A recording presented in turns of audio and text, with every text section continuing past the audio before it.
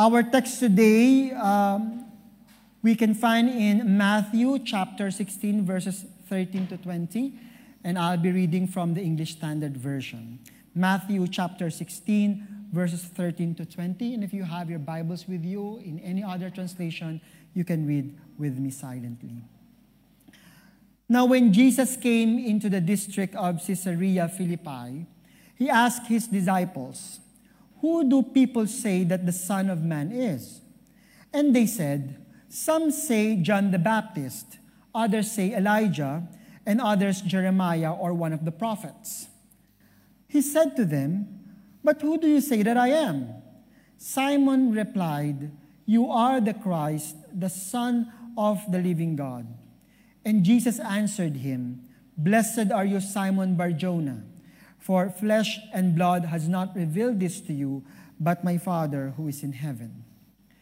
And I tell you, you are Peter, and on this rock I will build my church, and the gates of hell shall not prevail against it.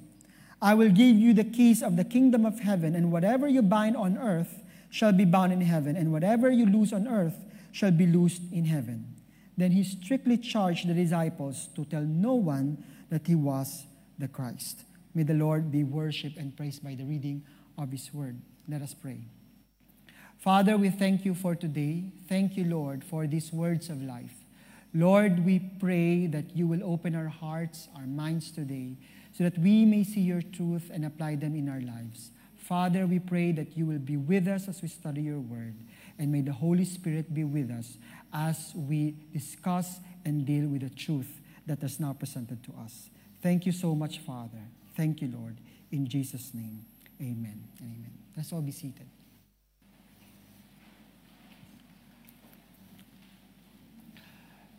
We have just finished the entire quarter on our sermon series on Revive, and we sincerely hope that by now we have learned something from our sermons. We've discussed this almost from January or Feb up until the entire month of April. And we hope that through the sermons, the discussion in your care groups, or even the conversations that you've had, we have learned what Revive is all about. And we hope also that we have changed or we have redefined what revival is to you and what it is not. And last week, what a great challenge and what a way to recapitulate or summarize our Revive series by this very beautiful encouragement from our brother Sam that we should be a witness. And then let's go and be a witness, because I think that is the ultimate expression of our revival, when we are able to share the gospel of Jesus Christ with others. And I hope and I know that you agree with me on that. So today, we will start our Rebuild series for the entire quarter. And before we even rebuild, I think the first question that we need to ask is that, what was there in the first place? Because when you say revive, rebuild, or restore, the prefix re means repeat or another. So what was there in the first place? So in this quarter, we will try and we will attempt to discuss, explore biblically what we mean by rebuilding our church, rebuilding our communities, our country, rebuilding our families. I know many of you could relate to that, or even rebuilding our inner self. So we hope that you will pray with us as we would discuss and explore these topics in the next few months. And so today, as a start, we have read this narrative from the book of Matthew, from the Gospel of Matthew, and we've read the response of Peter. And we will study that today, and the confession that Peter made on who Jesus is. But before I go that, let me just digress a bit on this story. When my wife hasn't known the Lord yet, because my wife came from another Christian tradition, as Filipinos, you know what tradition I'm referring to.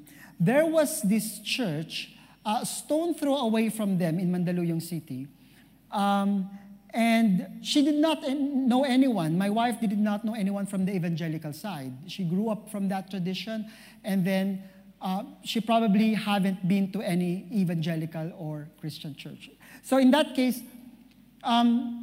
this church there piqued her interest and curiosity. What is this church? Why is it there? And one day, my wife was telling me, she asked her mom, why don't we go to that church? Why do we have to go few rides from this place to the church we're going to? And her mom told her, we don't go there because it's just for praise the Lord, or it's for the praise the Lord people. Imagine the mere presence of that church. The mere presence of the church gave her some sense of awakening. It sparked some questions in her heart, probably questioned her faith, and piqued her interest, curiosity. What is this church all about? That is what she asked. And you know, my dear friends, it's no coincidence that the title of my sermon is the same name of that church, where the church where my wife is referring to. The church, the name of that church that I'm referring to is the Church Upon the Rock United Methodist Church. And that is my title for today, the Church Upon the Rock. And I told my wife, if ever we'll go back, we have to be there, worship with these people, and tell them that the mere presence of their church created some curiosity in you about Christianity. So, Church Upon the Rock. And we've just read that. We've just read this narrative in the scriptures about these things. And let me just quickly give you a brief background and the immediate context of the text that we have just read. In chapter 15 and chapter 16, the context of that is that you know that Jesus fed 4,000. And he healed people, and Jesus is now a well-known rabbi. Could you imagine having a large feeding program of 4,000, healing people, teaching? So Jesus is now well followed by the Jews and the Israelites. And having him being followed by many Jews, of course, he is now very much in the radar of the religious leaders. You know who these religious leaders are. They are the Pharisees, the Sadducees, the teachers of the law. So he's very much into their radar. So in chapter 16, the start of that, because of that curiosity, because he's already inside the radar of the religious leaders, the Pharisees and Sadducees actually demanded him a sign. That if you are from heaven, why don't you give us a sign? Something to that effect. So they're demanding him of a sign. But Jesus, of course, did not show them any sign. What sign are they still asking? Could you imagine? And so Jesus said, beware of the yeast of the Pharisees and the Sadducees. He's referring to their teaching. He's referring to what they stand for. Could you imagine? These people are very learned in the law. They open their Bible, but they're still missing Jesus Christ. Perhaps in the mind of these Pharisees and Sadducees, who is this itinerant preacher? Isn't he the son of a carpenter? Why is he now becoming a rabbi? Why did he suddenly break the sin, making miracle, making these large feeding programs, caring for the poor? Why is he doing that? Is he the Messiah? Or perhaps if there's a hint that he is the Messiah, perhaps they wanted to deny him. Why? Because it appears to us that while he's a great teacher, he feeds a lot of people, he heals a lot of people, but he isn't the political leader that we wanted. Unlike so many religious leaders nowadays, Jesus wasn't interested in politics. And so perhaps the Pharisees and Sadducees, he couldn't be the Messiah because he isn't interested so much in politics. So it appears to them that the scriptures that they read, the signs that they see, the character investigation that they're doing with Jesus Christ points out that he might be the Messiah in their minds. But I've said it cannot be true. He cannot be the Messiah because he's from Galilee. He's just a son of a carpenter. He couldn't be the Messiah. But it appears that all prophetic signs is pointing to Jesus Christ as the Messiah. But they're missing it. They're missing it. And so with that, Jesus warned his disciples against these Pharisees and the Sadducees. And of course, because of his being well known, he's now very famous now as a rabbi and a teacher, people are probably buzzing around him and probably talking about Jesus. And so today, with our short time together, we will discuss, and I will offer to you the 3 P's of this text, the text that we have read, Matthew 16, chapter 13, verses 20. The 3 P's. The first P that we're going to discuss here will be the probe. What were the question Jesus posed to his disciples, and why is it related to our pursuit to rebuild? The second one is that we will look into the proclamation made by Peter. Why is it important, and why is it significant to us? And thirdly, we will look into the third P, which is the pledge, a guarantee or an assurance. What is the assurance, the pledge Jesus made on the strength of the proclamation made by Peter? What are the relationships of these 3 and their relationship between and among each other? So we will try to discuss all of these things today, and I hope that today our minds will be illumined with this text. So I will not go further. I'll go first with the first P that we have right now, on verse 13. Now, you see that the text starts with this. Now, when Jesus heard this, he withdrew from there. I'm reading the wrong. Marami talagang mali na magkakamali ngayon. Sorry. Now, when Jesus came into the district of Caesarea Philippi, he asked his disciples. There's a probe, there's a question. Diba? A probe means a question or inquiry. So there's a question. The first question is this.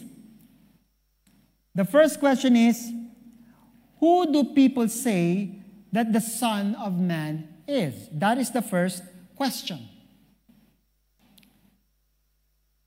Now, this question is a loaded question because the Son of Man, we know, is the common reference Jesus would style himself with. He would say the Son of Man. But of course, he is the Son of Man. He's the son of Joseph, and Brother Sam is correct. At least in the legal sense, he is the son of Joseph in the legal sense. He is a Son of Man. He is the Son of Mary. So this is the common title used by Jesus Christ. So he asked his disciples, who do people say the Son of Man is? Did the disciples answer him? Of course, they answered him. What were the answers of the disciples? These are their answers. We could find that in verse 14. And they said, the disciples said, they say it could be John the Baptist. Others say Elijah. Others Jeremiah or one of the prophets. So they say John the Baptist. What do these Bible characters have in common? By the way, the surname of John is not Baptist. As much as Jesus Christ's surname is not Christ, by the way. So John the Baptist, because of that. Now, going back, what is the common among these people? Of course, we know that John the Baptist heralds the coming of the Messiah. He is saying in the wilderness, repent, for the kingdom of God is at hand. We also know Elijah, the prophet who spoke about the salvation of God against the background of a lot of false prophets and teachers. He spoke about the salvation of God. Jeremiah also spoke about the deliverance of people, the salvation of Israel in the midst of conquest and oppression to the Israelites. And of course, in all of the prophets. All of the prophets will tell you about the coming king, the coming Messiah, the coming of the Lord. So that's how they answered, who do people say the Son of Man is? So they think perhaps that Jesus is just a heralder of that Messiah. He is not yet the Messiah.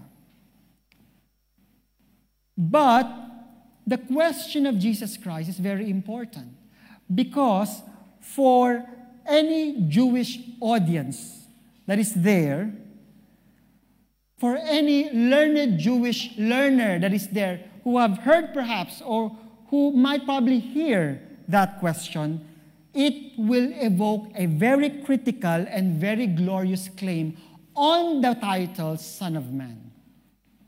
The Jews who regard Daniel as one of the great Jews of their time made this prophecy about the coming of the Messiah. Therefore, the word Son of Man is not just simply being a son of a mortal being.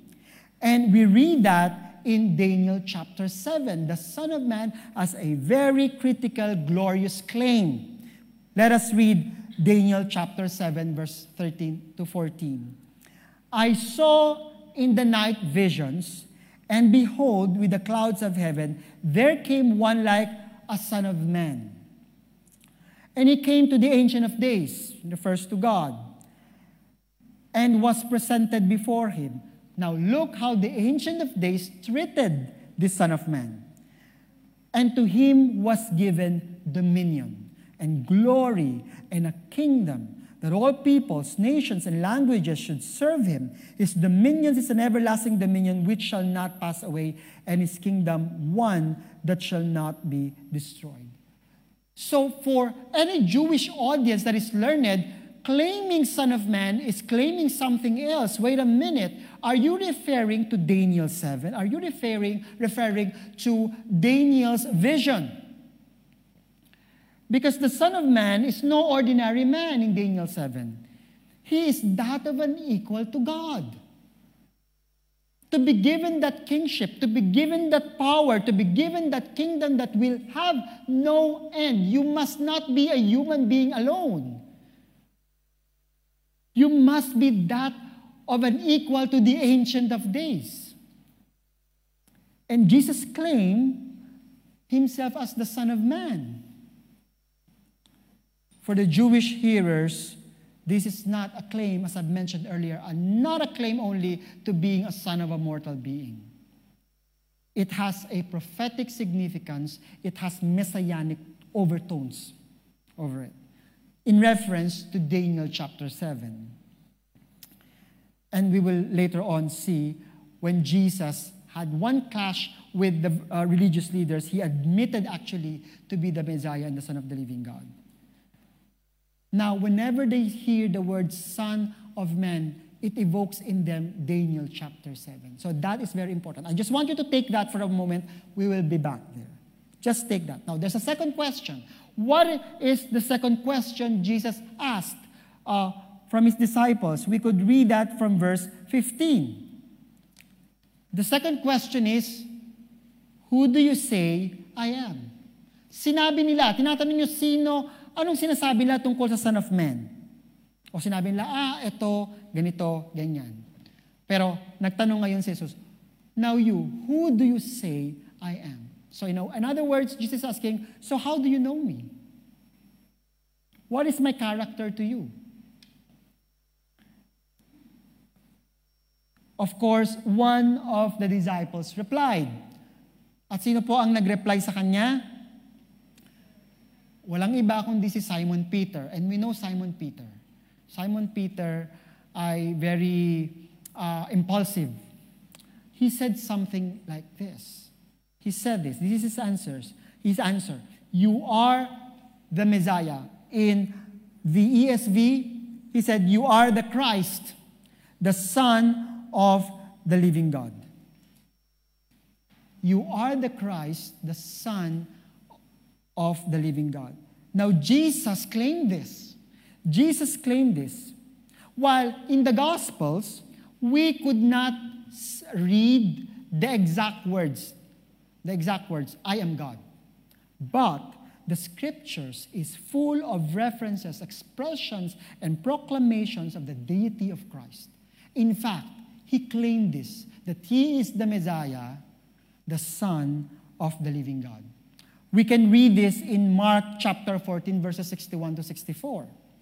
Look at how it happened and how this will pan out in reference to Daniel 7. Again, the high priest asked him, are you the Christ, the Son of the Blessed, or the Son of the living God? And Jesus said, I am. But he didn't stop there. He evoked and somehow quoted Daniel 7. And you will see the Son of Man seated at the right hand of power and coming with the clouds of heaven. If you will read this, you will have a reference to Daniel chapter 7 because the Son of Man is coming from the clouds.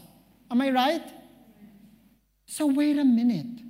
Jesus, you're claiming not only to be the Messiah, you're claiming to be the Son of God. What is the implication of that?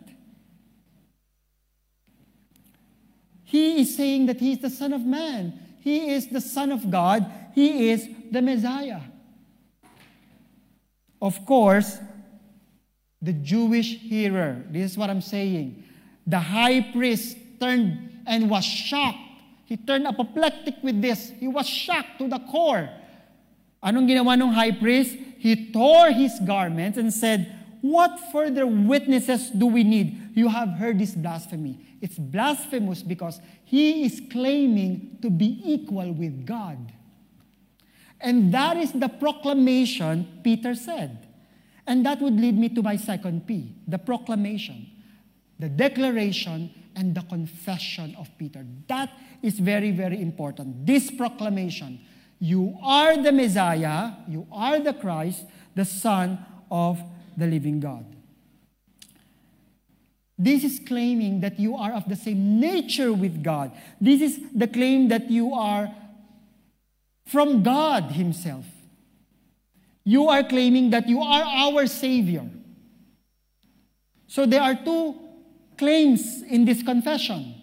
First is that you are the Messiah. And you could relate this now to the promise of salvation to the people of Israel, because all of the prophets, all of these heralders of the Messiah will tell you that the Lord, God Himself, will save His people. And now you're saying that you are that Messiah. Secondly, He is saying that He is the Son of the living God. He is the same nature with God. Why is this important? Why is this proclamation important? Ano po sa palagay ninyo? Bakit mahalaga yun? Bakit ito sinabi o sumagot ang Panginoong Jesus? The Lord Jesus responded to Peter and said, "It is not the flesh that revealed this to you, but God Himself." Why is this declaration, confession, proclamation important to us as a church and to us as believers in Christ? Sa palagay niyo, ano po kaya? Let me offer this to you. This confession, the church shall be built on this ultimate confession. Jesus Christ is the Messiah. Jesus is the Christ, the Son of the living God. This is what we preach. This is what we preach. This confession of Peter is the heart of the gospel, that Jesus is our Savior. Jesus is our God. That is the heart of the gospel. To believe that Jesus is the Messiah, the Savior, is the foundation of our faith. It means He is the source of our forgiveness. It means He is the source of love. He is the source of our eternal life. We've read that in John chapter 3. Let me just quickly bring this to you in John chapter 3, verses 13 and 17. No one has ascended into heaven except He who descended from heaven, the Son of Man. Again, somehow alluding to Daniel chapter 7. And as Moses lifted up the serpent in the wilderness, so must the Son of Man be lifted up, that whoever believes in Him may have eternal life. That is our confession. And that is why it's important. That confession of Peter is so significant, so crucial, so core to our belief as Christians. And we will see how important this statement is. And he said, "For God so loved the world that He gave His only Son, that whoever believes in Him should not perish, but have eternal life. For God did not send his Son into the world to condemn the world, but in order that the world might be saved through him. That is the essence of being the Messiah, to be the Savior. And he is the Son of God. He has all the authority. We read that in Ephesians chapter 1, verses 19 to 21.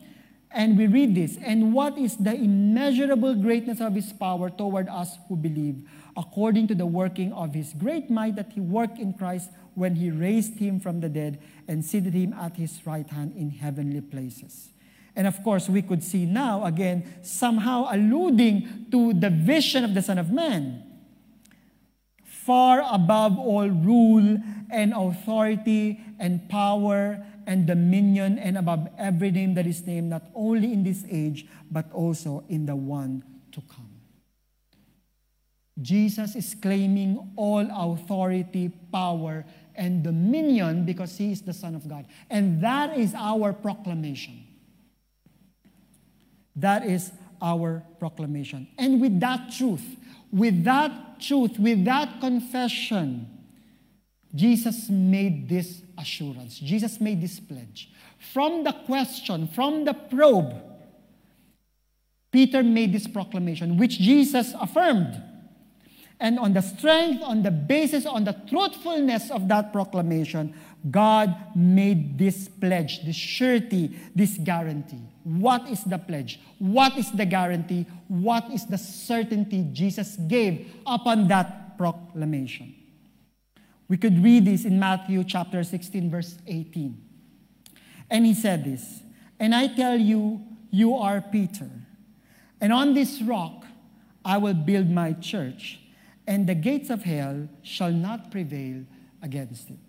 Now, there's a lot of debate on this verse alone because of the many Christian traditions that interpret this, that perhaps Peter could be the vicar of Christ on earth, and Peter is the first one who has the keys of heaven, therefore he's the Pope, etc., etc. So those are beliefs of many Christian traditions. Now, I'd like to offer you these three views. They say that the rock refers to Peter. The second view refers that the rock refers to Jesus Christ himself. And the third one refers to the confession, the combination. For me, and I'd like to offer it to you, I would like to take the third view. The rock refers to the confession made by Peter that Jesus is the Messiah, the Son of the living God. In other words, what I'm trying to say is that when I will retranslate this, to make it a most logical point that I'm driving at, is this. Jesus is saying, upon that proclamation that you made, upon that truth, upon that solid truth, rock solid truth that you have just said, that I am the Messiah, I am the Son of the living God, I will build my church. And when Jesus said the church, he did not mean the common interpretation that we have right now. Our common interpretation of the church is a religious association. The church in the original language means ecclesia, meaning people called out. People called out for a specific purpose or specific intention. And so when I will go back to the verse, I will reinterpret it as this way. And let me offer this to you. Perhaps Jesus was telling him, on this rock, on this truth, on this solid rock truth that you proclaim that I am the Savior, I am the Messiah, I am the Son of the living God, I will build my church. I will call out people. I will bring them together. I will build my church. And the gates of hell shall not prevail against it. That is the call. We are called on that basis, on that strength. Are we all not saved by God? We are called by God to salvation. Am I right? And with that, we are people who are called out of darkness into His marvelous light. 1 Peter chapter 2 verse 9 says that, "But you are a chosen people, a royal priesthood, a holy nation, God's special possession, that you may declare the praises of Him." Why we were called by God? Simply because we are to declare the praises of Him who called us. Saan niya tayo tinawag? Where we were called? Out of darkness. When we were called out of darkness, we were saved. The very act of the Messiah to save us from darkness. To where? May destination, di ba? What is the destination? To His marvelous light. We are the people called by God. On the basis, on the strength of that confession, that Jesus is your, my, our Savior. And for us, He is the Son of the living, sovereign, powerful God. That all authority is upon Him. With that strength, Jesus is calling us to Himself. The call of God is the call to Himself. Because He said, I will call my people. Because that's what church is all about. The assembly of the people whom He called, right? So He said, I will call you to myself. Essentially, that's what He's saying. I will build my church. I will build my people. And so God is calling us to Himself. The call of God is a very difficult, very dangerous call. I say this because the call of God is not a call to convenience. The call of Jesus Christ is not a call to just a physical peace, prosperity, and security. Jesus calls out of us from darkness into His marvelous light. And how are we going to show that? How are we going to show that we are the people called by God, the people that will be built by God, on the strength, on the basis of our proclamation that He is the Lord, and He is the Savior, He is the Messiah? How are we going to show that? How are we going to show God's marvelous light? Jesus made this statement. And that is why I say the call to Christianity is a serious call. This is what He said. Matthew chapter 16, verse 24. This is what we are all called to do. He summoned the crowd with His disciples, and He said to them, if anyone wishes to come after me, he must have self-actualization. Mali. He must deny himself. Dun pa lang, parang gusto ko nang umatras. Take up His cross and follow me. The call of the people of God, called by God, the assembly of God, the church of God, is called to the way of the cross. We have this notion that carrying cross is just suffering or mga small inconvenience. No. Let me ask you, in the ancient times, what does cross symbolize?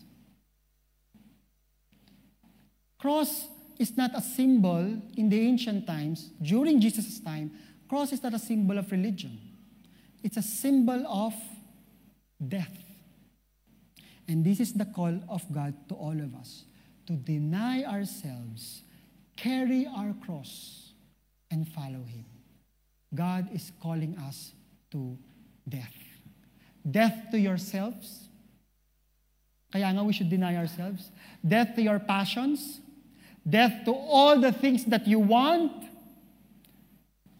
Or even physical death if we want to give our lives to Him. How many people have given their lives for the cause of the gospel, for the cause of that proclamation that Jesus Christ is the Savior and He is the Son of the living God? How many people have carried their cross to the way of death for that proclamation to be true to their lives? And that proclamation that Jesus is your Savior, Jesus is the living God, the Son of the living God, having full authority in your life, having full power in your life, that must be true and real, authentic in us.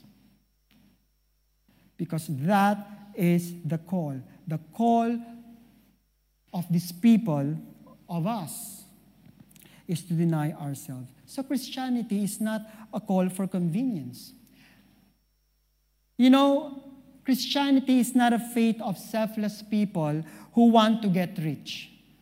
We hear some sharing of the gospel, which is somehow unbiblical, say that if you become a Christian, don't worry, brother, you will all be spared from all your troubles and pain. Wala nang hirap. Wala ka ng problema, yayaman ka lang, gagaling, lalakas. Yan ang buhay ng Kristiyano. Until we stumble upon Matthew 16, chapter 16, verse 24. Sandali, niloloko mo ako, hindi naman pala ito ang pangako ng Christianity. I must deny myself. But I want this so illicit relationship. I want this sin. Why are you telling me to deny myself? Why are you calling me to death? Patayan talaga. Di ba dapat buhay? Di ba dapat pagpapala, buksan ang mga wallet, at dumami ang mga pera? Yun ang gusto natin. Well, gusto naman talaga natin yun. Don't get me wrong, God will bless you. I'm not saying that God won't. I'm not saying God will not. We are blessed by God in many, many ways. And I think you will agree with that. But that is not our call. That is not even the gospel. God is calling you to give up yourself and follow Him because you are called by God. Because you declare this, you proclaim this, that you are saved by God, you are saved by Him. He is your salvation. He is your Lord. That is the implication of that. Christianity is not about the self-seeker wanting to hear what they just want to hear. Christianity is not for people who are so greedy that they could not even share themselves or what they have with others. Because Christianity calls us to love one another. That's the call of Christianity. Beyond your convenience. Ang hirap maging Kristiyano. But that is the call of God. It is a call to self-denial. Not for the peace the world offers, the peace that the world offers, not that. Not the pleasure the world offers. God is not calling us there. God is calling us to an authentic peace, authentic pleasures, authentic and real prosperity in Him. That is a life for Jesus. And the life for Jesus also is a life for others. That is the Christian faith. Hindi ito yung para sa akin. Ano bang mapapala ako sa church? Ano bang magandang programa ang meron dyan sa Living Word Fellowship that I could listen to so that I will be just healed? Well, yes, you could say that. We are here to help one another. But the question is this. The real question of Christianity is this. How am I going to give my life to others? How am I going to be of service to others? It's not about yourself anymore in Christianity because Jesus Christ gave the perfect example. He is the proclaimed Messiah, Savior, and Lord. And this Messiah and this Lord gave Himself for us. And we should do the same. Now there is another assurance. The first is that He said, I will call my people. That is the first pledge, the first assurance, the first guarantee. As you proclaim that I am the Savior, I am the Lord of your life, of your situations. Here's the second promise. On that second line, Matthew chapter 16, verse 18, He said this, the second part of that pledge, the second part of that promise, that certainty. He said this, and the gates of hell shall not prevail against it. So in other words, with the truth, with the proclamation that you've said that I am the Savior, I am the Lord, I am your Messiah, I will call out people. And the gates of hell will not prevail against these people whom I have called out. So my question is, what is hell?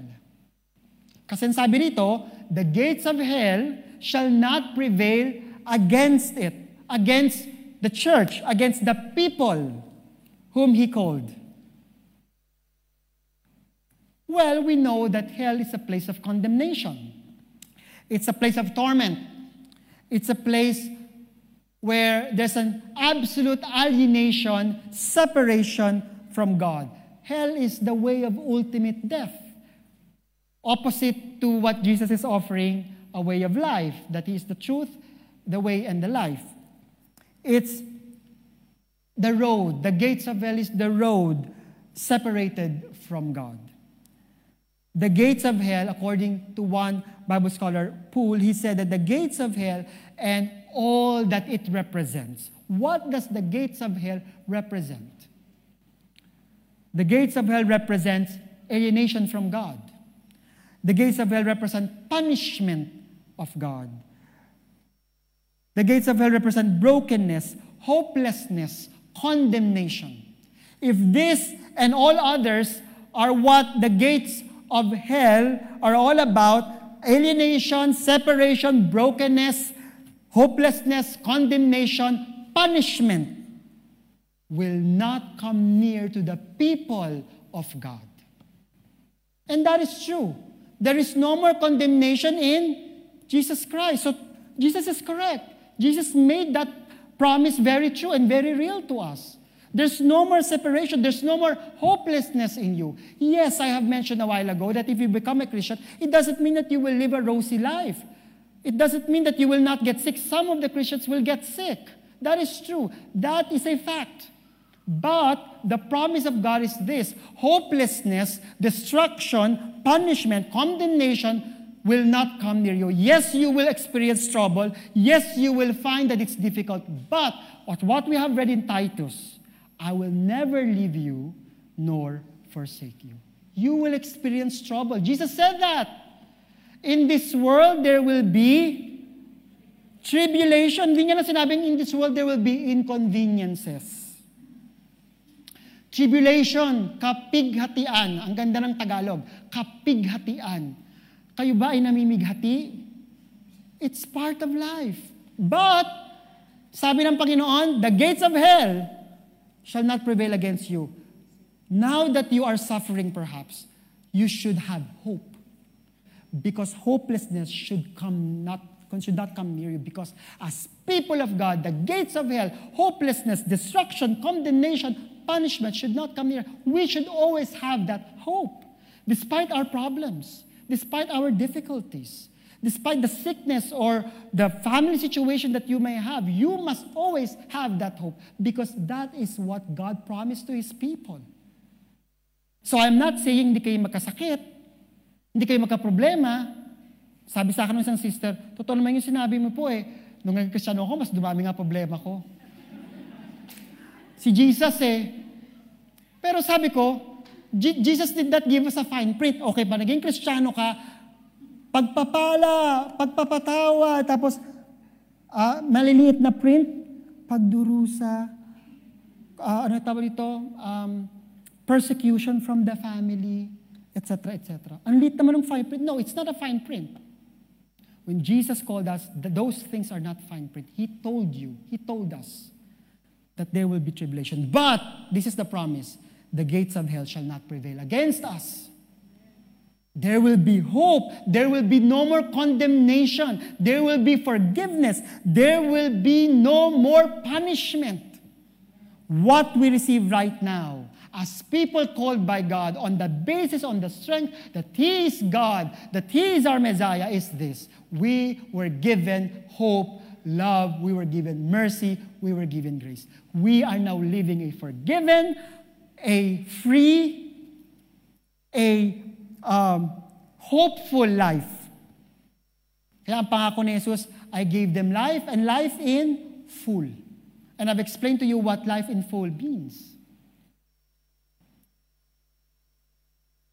So I'm going back to the earlier proclamation. He will save us from our alienation from God. Jesus Christ, as He is proclaimed to be the Savior, He saved us from our brokenness brought about by our own sins. He saved us from our condemnation, that we deserve punishment. And He brought us to Himself. He brought us to hope. He brought us to a new future.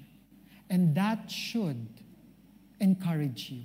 That proclamation that Jesus Christ is the Messiah, Jesus Christ is the Son of the living God should always encourage us, because Him being the Son of the living God, meaning He's all the power, the authority, the rulership in all of this earth to give us all that we need to overcome the world.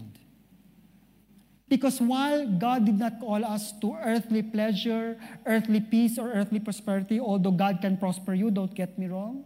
I know that God will bless you. While it's there, God is calling us to Himself. And God is assuring us of this. While there are so many troubles in life, God is calling us to this, victorious living. Your victory is assured because the gates of hell shall not prevail against you. No matter what you're going through right now, it will end, because the promise is this. The gates of hell, the separation from God, the hopelessness will not be with you anymore. And therefore, that proclamation is a very, very powerful proclamation. And I agree that that proclamation is where we stand right now. That is what we are called to proclaim to others. We need to confess us. These and what the hell represents, alienation, separation, punishment, all of this will not prevail over the rock. Who is the rock? Who is our chief cornerstone? Jesus. Let me offer this to you, 1 Peter chapter 2, verse 4 to 6. As you come to Him, the living stone, rejected by humans, but chosen by God and precious to Him, you also, like living stones, are being built into a spiritual house. We are called to the spiritual house to be a holy priesthood. A priest mediates the people to God, right? Give offering to God. Offering spiritual sacrifice acceptable to God through Jesus Christ. For in Scripture it says, I lay a stone in Zion, a chosen and precious cornerstone, and the one who trusts in Him will never be put to shame. Who is this chief cornerstone? Jesus. And before I end, as we look into what was asked of Jesus, what Jesus asked, the probe, and we see the proclamation, and we now understand the pledge, the promise. Let me just end with the last verses.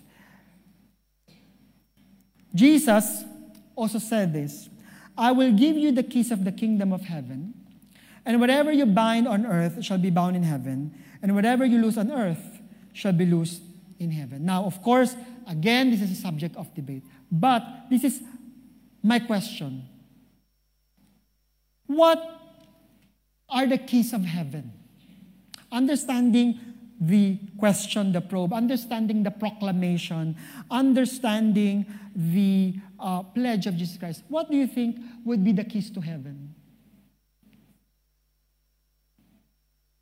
The keys of Jesus Christ is none other than this.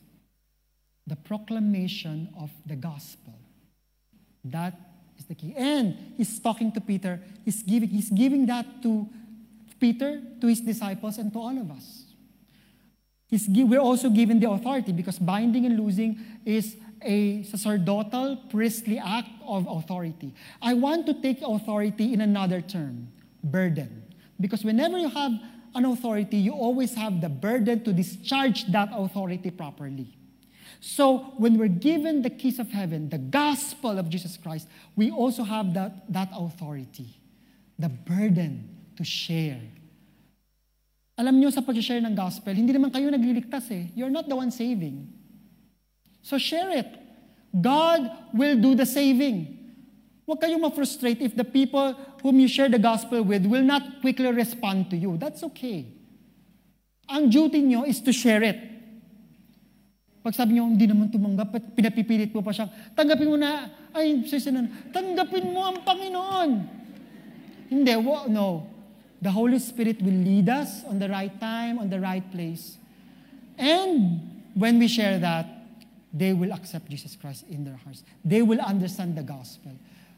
Huwag niyong gawing para siyang metrics na, ang nasyaran ko, 15 yung tumanggap sa Panginoon. Hindi ganon. Share it, share it, share it. Share it powerfully by the power of the Holy Spirit. And then, let the Holy Spirit work. Hindi naman kayo ang Panginoon. Hindi naman kayo ang Mesiyas, hindi ba? So, i-share nyo lang. Ibahagi lang ang Ebanghelyo ni Kristo. we need to do that proclamation.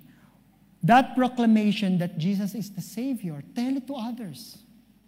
Jesus is their God. The gospel, this good news about Jesus is the way to build the church. This proclamation is the way for us to be built. Because that proclamation is the gospel. The only way that there could be restoration in our church, the only way that there could be restoration in our families, in our country, or even in ourselves is this, the gospel. That proclamation. Now we understand.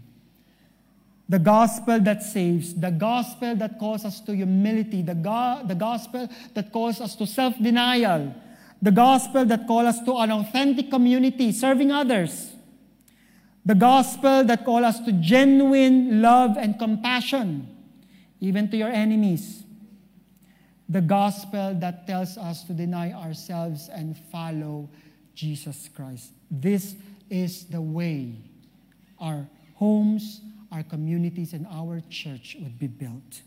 The gospel that saves. And I hope and I encourage you today, that gospel is very powerful. That authority of Jesus Christ is very powerful as well in your life. Live it. Proclaim it. Let us proclaim the same gospel, the same confession Peter did. Jesus Christ is our Messiah. Jesus Christ is the Son of the living God. May those truths be true in our lives and be real in our daily living. Let us pray. Father, we thank you for today. We thank you that you are with us. Thank you, Lord, for this question, this probe that we have found in your word, asking us, who are we to you? How do we view you? How do we know you? And out of that question, Lord God, you give us that proclamation, that confession, that declaration that you are our Savior. You have saved us from our sins. You have saved us from our situations. You have saved us, Lord, even from ourselves. And with that proclamation, Lord, we also proclaim that you are the Son of the living God, powerful, authoritative, majestic, and that you can change us. You can make a solution to our situations. May this, Lord, be real in our lives. And then you have promised us, Lord God, you have a pledge that you will call your people based from this truth. And with that, Lord God, the gates of hell shall not prevail against us. There's no more condemnation. There's no more separation. There's no more punishment. Rather, Lord, we receive love. We receive forgiveness. We receive your grace. And Lord, may this truth be so true in our hearts, that this truth will always be in our hearts, Father, that we will not stop and use this truth, proclaim this truth to all creation, to the people that we know, to our families who don't know you yet. And Father, may this be the start of rebuilding our communities, our families, even ourselves. Your good news that you are our Savior, you will save us, and that you are the Lord of our lives. Be with your people today, I pray, and encourage them, and be with them for the entire week. Protect them, Lord God. All this was in Jesus' name we pray. Amen and amen. Let us all stand to receive the benediction. To him who is able to keep you from stumbling and to present you before his glorious presence without fault and with great joy. To the only God, our Savior, be glory, majesty, power, and authority through Jesus Christ our Lord before all ages, now and forevermore. In the name of our triune God, the Father, the Son, and the Holy Spirit. And the people of God will respond in their hearts and in their minds. Amen, amen, and amen. Thank you, my dear brothers and sisters, and for those of you who have joined us via YouTube and Facebook, join us again next week. And thank you. God bless you all.